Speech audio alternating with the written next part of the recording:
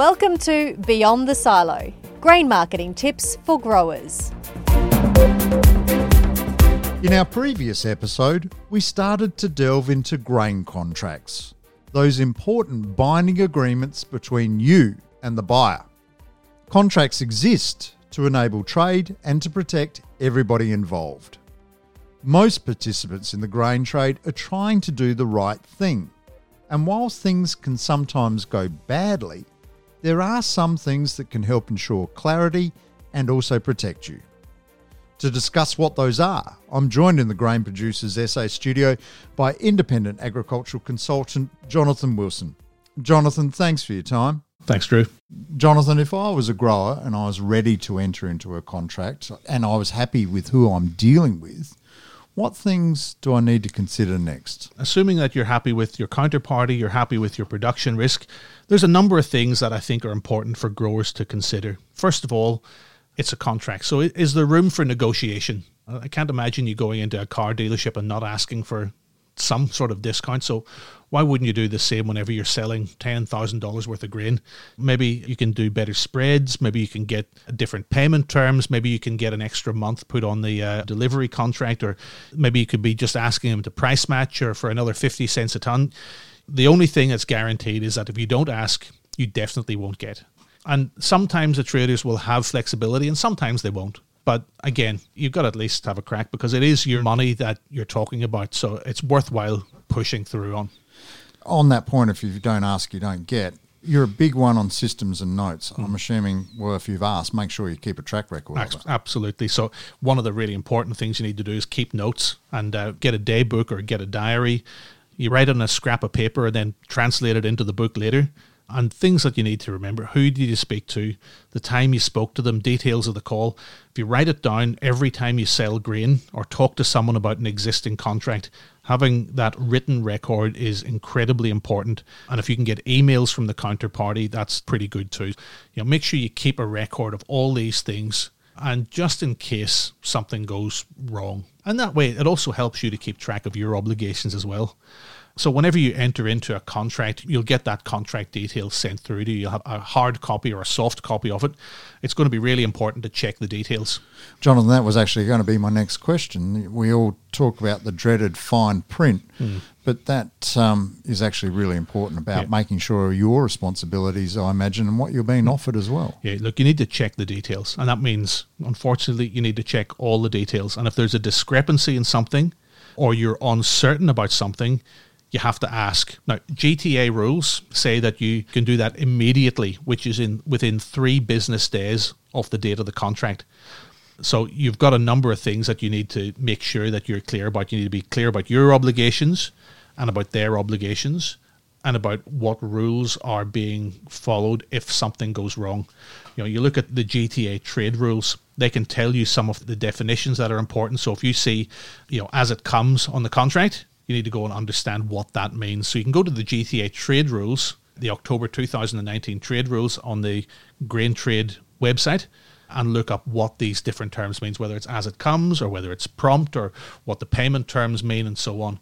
Go and have a look there and make sure that you're talking the same language. That fine print, especially I assume if you're selling at the time of harvest, that can be a lot to go through. Yeah, look, I guess once you've dealt with that particular buyer once, they generally tend to keep the same fine print.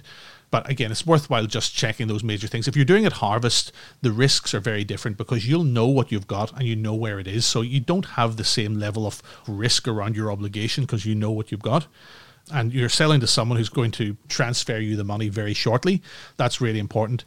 Again, keep a track of what you've sold, who you've sold it to, when you sold it, and when you're expecting to get paid, and then make sure it's hit your bank account.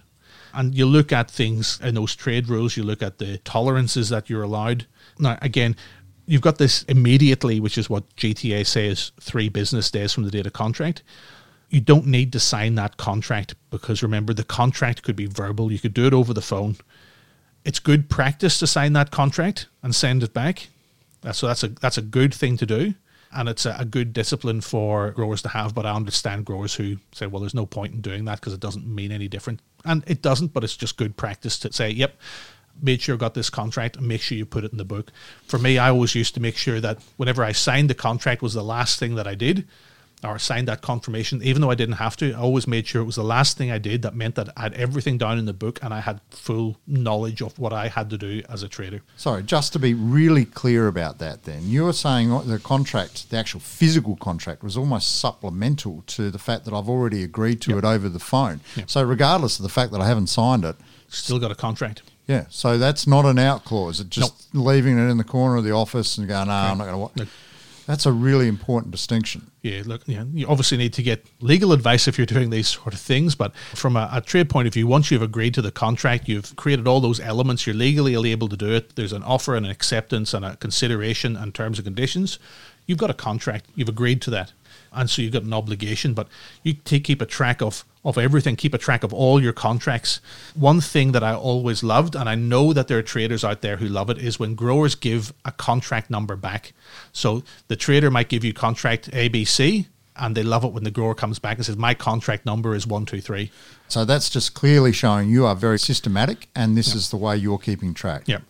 I would encourage growers, if they wanted to do that, to print off a heap of contract number 6 from the GTA website. That's the grower contract, and use those as your default. So you're writing a contract back to the trader.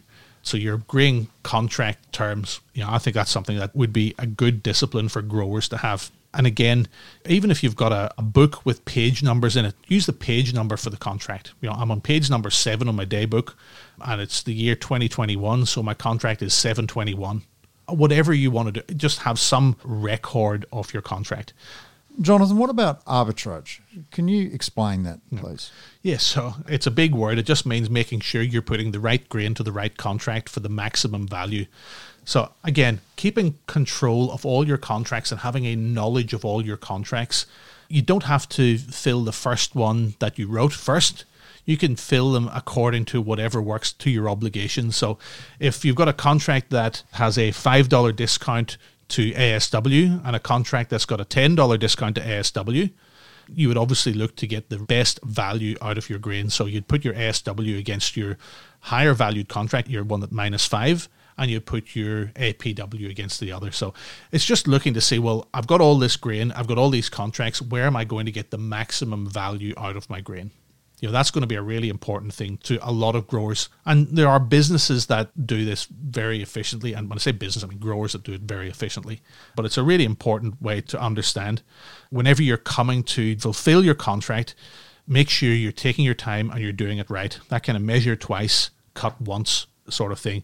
So if you've got 10 contracts for wheat, make sure you have them all lined up and you know which ones you're going to deliver what grain to. So you're going to get the most money back in your pockets. There's a lot of detail, Jonathan, to consider when entering into a contract.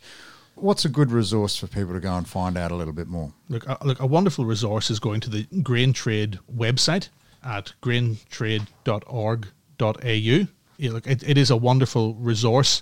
What you'll find on there is you'll find a number of things, particularly around Grain Trade Australia trade rules. Again, a lot of the buyers will refer to these rules in their contracts.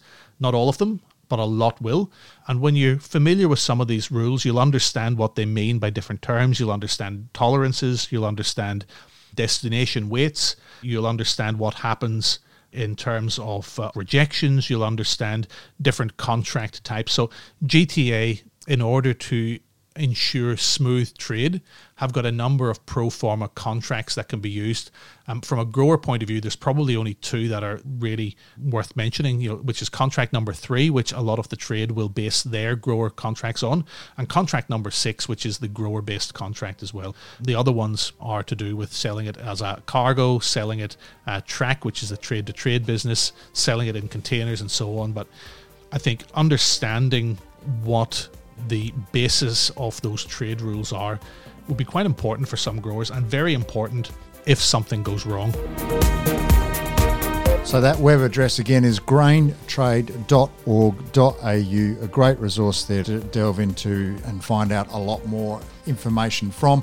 Jonathan Wilson, a lot of information there to help cut through the fog of entering into a contract, and thank you for joining me in the GPSA studio. No worries. The information presented in this podcast is general in nature only and does not constitute legal, financial, or investment advice. Listeners should seek professional advice relevant to their individual circumstances before making any decisions. While every effort has been made to ensure the information in this podcast is correct at the time of publication, we do not warrant, guarantee, or accept any liability arising from its accuracy, reliability, or completeness.